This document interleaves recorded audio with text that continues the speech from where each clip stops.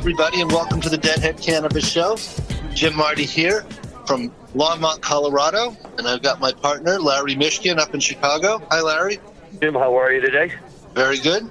Things are good here in Colorado, although it's been cold, but things are cranking along. Out visiting my cannabis clients this week, running around Denver, and no matter which store I go to, there's always activity. There's always people coming and going. That's great. We're just sitting here getting hit by our first snowfall of the year. All right. Yep, it's a little too early for my taste, and I'm sure the farmers are probably not thrilled with it, but it's here, and, we'll just have to make the best of it. So what do we have on tap today, Jim? Oh, we can talk about Illinois again, because that's moving forward. We can talk about some of the things going on here in Colorado. I think Colorado still continues to be the epicenter of the cannabis world. You had come up with some statistics on how many dispensaries there'll be in Illinois once they issue the adult use licenses, and comparing that to other states. What was your comment on that, Larry? Yeah, Jim, one of the things, and you and I have talked about this before on a number of shows, is, what's it going to look like in Illinois after January 1 when we have the rollout, and, what can people expect to see based both on, historically what's happened in other locations, but also, based on the specifics of the Illinois program. And we've commented on the limited small number of dispensaries, relatively speaking, that are going to be allowed in Illinois. And now there's some studies out that have actually compared across the number of states that have adult use programs, the number of dispensaries they have per 100,000 residents. The estimate is by the end of 2020, when there could be a maximum of 185 adult use dispensaries in the state of Illinois, that would only be about 1.5 dispensaries for every 100,000 residents. So by way of comparison, Oregon is 15.7 dispensaries per 100,000 residents, and Colorado is 10 dispensaries per 100,000 residents. But for Illinois, even at the end of 2021, when it's reached its peak rollout and could have a maximum of up to 295 dispensaries, it'll still be no higher than only 3.9 dispensaries per 100,000 people. And, Illinois really can go up to a total of 500. The statute allows ultimately for a total of 500 dispensaries, but even that would still be a quarter of the number of adult use dispensaries on a per capita basis that are currently operating in Oregon, right? So I guess it just depends what side of the fence you're sitting on. If you're a customer, this may not be the best news because it's going to guarantee a competitive market, and that prices will probably be a little bit higher than what we're seeing in Oregon and Colorado these days. On the other hand, if you're on the business side, this is good news because it's going to hopefully prevent the type of market collapse we've seen in Oregon and some other adult use states. Yeah, I would agree with those comments. Yeah, certainly 1.5 dispensaries per 100,000 people is not enough. But at the other end of the spectrum, maybe the 10 in Colorado and the 15 per 100,000 in Oregon is too much.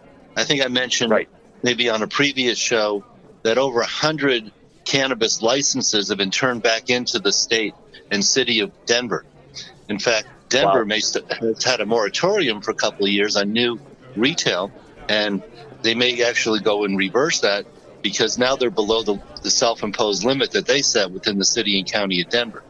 Mm-hmm. But as I said, I've been out visiting the shops, and I hear the same thing whichever clients I visit with is, we need more flower. You need more flower. I'm saying to myself, wow. Yeah. Basically 10 years, since the Cole and Ogden memos launched the modern day cannabis industry, be it medical or adult use. But we've been growing a lot here in Colorado for the last 10 years, and yet there still doesn't seem to be enough product. So, in fact, one of my really good clients, they grow 15 to 20,000 pounds a year. They're constantly running out and having to close their shop early. Certainly there's a terrible shortage in Massachusetts.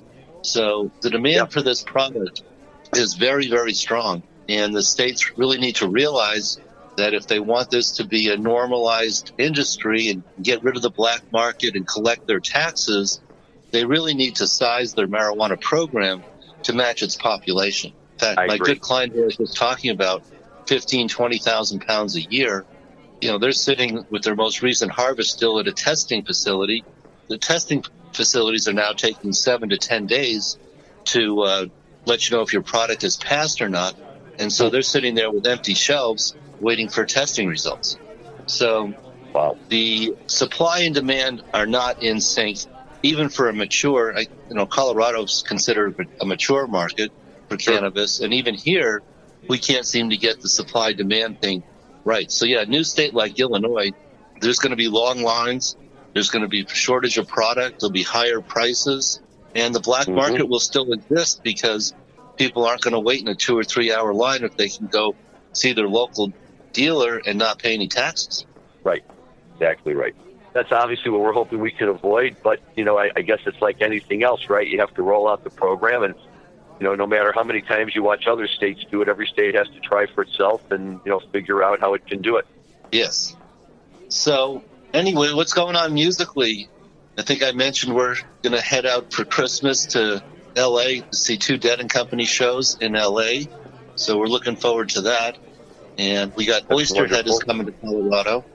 So, Oysterhead being Trey from Phish and Stuart Copeland and I was reading that Trey just finished up a solo acoustic tour where he played at Carnegie Hall. Right. And I also heard Phish is doing a free show at the Met in New York City on December. Really? First week of December. Wow. Okay. That's something and it's going to be out. That would be a lot of fun. Yeah, it's going to be broadcast live on satellite radio. Okay, great. Well, they got their own station now, too. They've achieved Grateful Dead status with their Phish has its own station on the Sirius Radio. That's very cool. I like that. Yes. Yep. They're on a roll. They're actually breaking into the mainstream where, people who you might not expect. Oh, yeah, I know who Phish is, and I've heard their music. So I think maybe, when was it, earlier this year when St. Louis won the Stanley Cup. Right. And Phish was playing in St. Louis and played Gloria for the crowd. That made national news. That was on, the CBS morning show. So, yeah, people are starting to get to know who Phish is. Yeah, it's always good to see them. Now, we spend a lot of time on this show, Jim, talking about music, and most of it, and given the name of our show appropriately so, is focused on the Grateful Dead. We've touched on Phish. We've touched on Tedeschi Trucks and some of the other great jam bands out there. But I hate to ignore other good music that may not fit within the four corners of a definition of a jam band. Last night, my wife and I had a chance to go out. We have here where we live in Evanston, Illinois. There's a really, really amazing music venue called Space, which is right on a street corner. From the outside, it looks like a pizza joint that it is in the front. You go in the back, and there's this big empty area, and it can maybe hold 200, maybe 300 people. But the quality of music that comes through there is simply outstanding. And last night we had a chance to see Peter Himmelman, who's a singer-songwriter originally from the Minneapolis area. Grew up in the St. Louis Park community of Minneapolis, and I only know that because he talks about it incessantly throughout the show. He's a fascinating person musically. He's married to Maria Dillon. He's got a little bit of a Bob Dylan sound to him when he sings, but very, very talented. Commanded a crowd for well over 2 hours last night. And what I really like about him is he's a showman, and he has a good constant banter going on with the audience the whole time, and a lot of give and take. And he kind of has almost a little Robin Williams-esque in him. He's in the middle of one of his songs, and then he'll stop and jump into 3 chords of Freebird, and then jump back into his song just to see who's paying attention. And I like that kind of irreverence when it comes to to live music, and it's always refreshing to see someone who's obviously achieved some level of success and doesn't take himself too seriously. So for any of our listeners out there who are otherwise inclined to hear a really, really good indie rock performer, strongly recommend that you go see Peter Himmelman. Interestingly, he had a band back when he was in high school in the Minneapolis area called Sussman Lawrence that actually got quite a following both in Minnesota and other parts throughout the Midwest. It was just he and a bunch of his buddies from high school. Now he's gone on his own and really extended out. But it's amazing. You can find people kind of all over the place if they have Minneapolis roots who have heard of this guy. But again, if he ever shows up in your neighborhood, he comes with a strong recommendation. Well, I'll have to keep my eyes open. How old is he? But again, I know this because he kept talking about he's 59, and he kept saying, as I'm about to turn 60, and it was a very funny part of this thing, but really, really good. Obviously has great traditional rock roots, but yet is very much aware of the state of the music scene today, and comments in his own way on all of it. I gotcha. Interesting. All right. Yeah. So something definitely worth checking out. Yeah, that is definitely an interesting story. So, all right, well, I guess back to the cannabis world and cannabis business. I think we are starting to see some issues here, especially in Massachusetts, banning all vape products, including tobacco-based products. They have this temporary 4-month ban going on right now, and now they're going to have some public hearings. Is that what you hear, Larry? Yeah, actually, they are going to have some public hearings, but amazingly, and I say amazingly because for a government to take this level of accountability is not what we're used to. But Charlie Baker, who's the Republican governor of Massachusetts, indicated that his office is going to file a statement that will estimate the financial impact to small-town business owners from the statewide ban on all vaping products. And on November 22nd, there will be a public hearing on the statewide ban where people can come in and talk about it.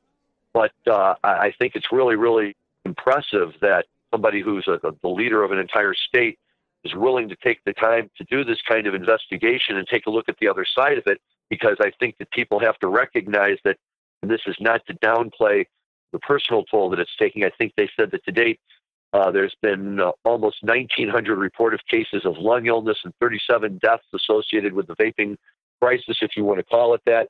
Now, obviously, every one of those instances is important and deserves the respect that it gets. But in the midst of all of this, we don't want to lose sight of the small business owner who sells vape products that are safe and are legal and aren't inclined to cause these types of problems. They're really getting wiped out by this type of a ban. And I applaud the governor for at least taking a look at that side of it, to see what they're doing. Maybe, you mentioned this the other day, Jim, when you were out there. It may very well be because he woke up and he noticed that Maine is starting to get all of their vaping business. It was actually New Hampshire. Yeah, that people were stocking up on tobacco-based vaping products. Yep. So, it's been especially hard for some of our Bridge West clients who that's all they do is extraction. It's been very painful for them. Yeah, we'll see if they get to the bottom of this. I don't think there's still been anything definitive about why some people are getting ill, and then the vast majority of people who vape are not. So, it does seem to be hit or miss. It does, and I think that hopefully a little more focus and study on this will reach out and give us an answer. But I'm just always encouraged when I see a government official who's willing to take the time and effort to explore things from the point of view of the cannabis community and the cannabis industry. And so I'm glad to see that Massachusetts is doing that, and hopefully other states will take a look at what Massachusetts comes up with and take that information into account as it decides how to deal each state in its own way, with how it perceives the vaping crisis.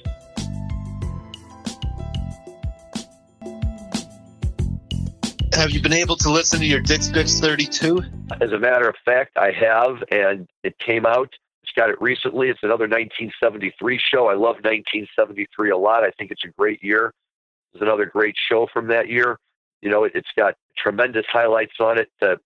If you've never noticed it before, go back and listen to a version of They Love Each Other from 1973. It's much more upbeat. It's a very peppy little tune as opposed to the kind of more slow melodic ballad that it turned into, as time goes on. It's a version that I love, but they really only played it during 1973 that way. And it's well worth checking out because after I heard it that way, that's the way I always wanted to hear it. That's a great tune that's on there. They have Box of Rain on there, of course, and what I love about that is that, we all became very focused on Phil's return to singing in the late 80s and early 90s and his versions of Box of Rain then. But, in the early 70s, Box of Rain was a regular part of the repertoire with Phil singing regularly, and that's a good one on there. They also have, and I get a kick out of this, a really early version of U.S. Blues called Wave That Flag, where Jerry just kind of does a free rap all the way through. They still have the Wave That Flag chorus line, which is where they get the name of the song, but that's a fun song as well that they have on there. So it's a great album. The sound on it is fantastic. It's all well played. It's got some great classics and, some fun tunes. Break Me and Bobby McGee. Sing Me Back Home, which was a great tune. They were playing a lot in that era.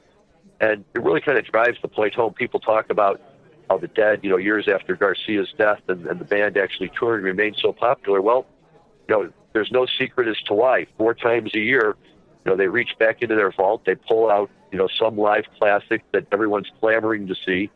They post it and it sells out. And, it's a tremendous thing. I mean, imagine if, for years the Beatles were releasing shows, or Led Zeppelin, or any other, classic band we can think of, the Rolling Stones or the Who, what that would be like. And yet here it is, that had sit around and they wait, to see what are the shows that they're going to release. And now you can already order the subscription for next year if you're interested in doing that. But it's great music, and they always give a good little review on it with a little written intro that comes in the package. And if you haven't picked up on any of the Dave's picks, a lot of them are sold out. I would highly recommend it, and this is a great, great show.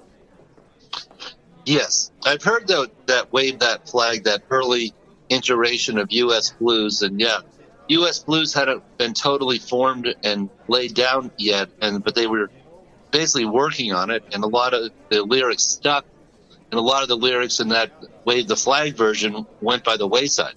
So, that's very interesting to see the development of what became what we would call a Grateful Dead standard. Well, and isn't that interesting, right? I mean, most bands won't play a song live until it's been perfected. And then they take it out, they're finally ready to play it in concert. The Dead literally, would write and adjust their songs on the fly in concert. Wave That Flag is a great example. I mean, that's an example where an earlier version became so well known that it actually achieved its own name. They did the same thing with the song The Main 10, which was just really an early version of Uncle John's band, the jamming parts of Uncle John's band. And I love how they do that. I saw Touch of Grey, which if you ask your average pro, Touch of Grey came out in 1987 on, their In the Dark album. I saw them playing Touch of Grey live in concert in 1983. And, Jerry was still fiddling around with the lyrics, and he always didn't sing it the same way twice. And still doesn't always sing it the same way twice. But it was just fascinating to watch a song, come together on stage. So finally it reached a point where it was a song, and that was always one of the fun things with them. All right. Yeah, it's hard to believe it was so long ago now that Touch of Grey was a huge hit. And the summer of 1987, you couldn't turn on a radio. Of course, there was no satellite radio, just old-fashioned FM in the car without hearing that song. It was a tremendous hit. I have to tell you, I'll never forget the first time I heard it on the radio.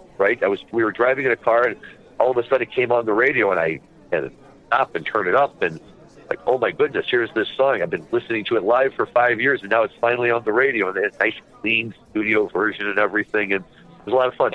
Yes, and I think it just hit the baby boomers at the right time when we were, the leading edge of the baby boomers were starting to get a touch of gray. So I think it really struck a chord with the baby boomer generation of which you and I are a part of. Yep. But anyway, I think that's about what we have for this episode. I'm not sure if you have anything else, Larry. Oh, man, Jim, I could keep going for hours, but, we've got more shows to do, and we'll have lots of great stuff to cover in those shows, including in next week's show. I think that you and I are going to start talking about some new action that's going on up in Washington, D.C. to help design to protect the marijuana program. There's more to report on what's going on with vaping and how other parts of the industry, how it's affecting other parts of the industry. And always a lot to talk about and always a pleasure. Yes, yeah. So I want to talk some more about testing and what's going on. As a lead into that, to paraphrase one of my good clients, when you're growing cannabis, it's not an agricultural product. It's actually a pharmaceutical product. And that's very important.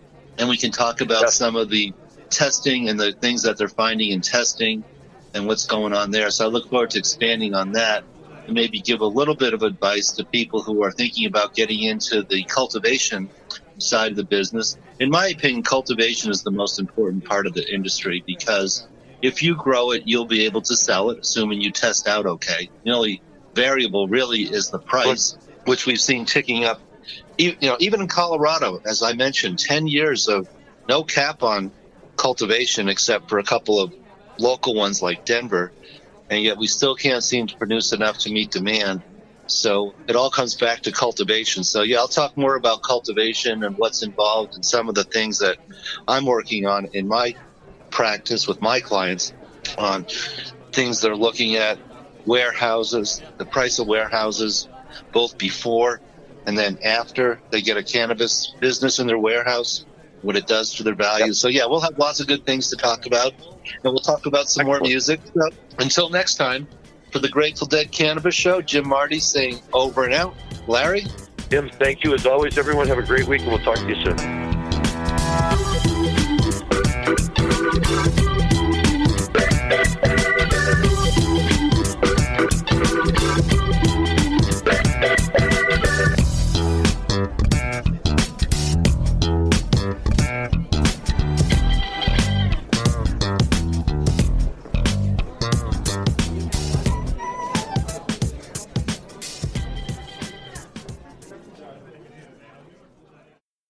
Thanks for listening to today's show. To check out more great cannabis podcasts, go to podconnects.com. Here's a preview of one of our other shows. Are you looking for the next great cannabis business to invest in? Then you need to check out the MJ Bulls podcast. Hi, I'm Dan Humiston. Join me each week as I speak to both cannabis entrepreneurs who are raising capital and cannabis investors who are investing capital. Our 10-minute episodes are perfect for the busy investor. Start listening to the MJ Bulls podcast today, wherever you listen to podcasts, and who knows, maybe you'll discover the next cannabis unicorn.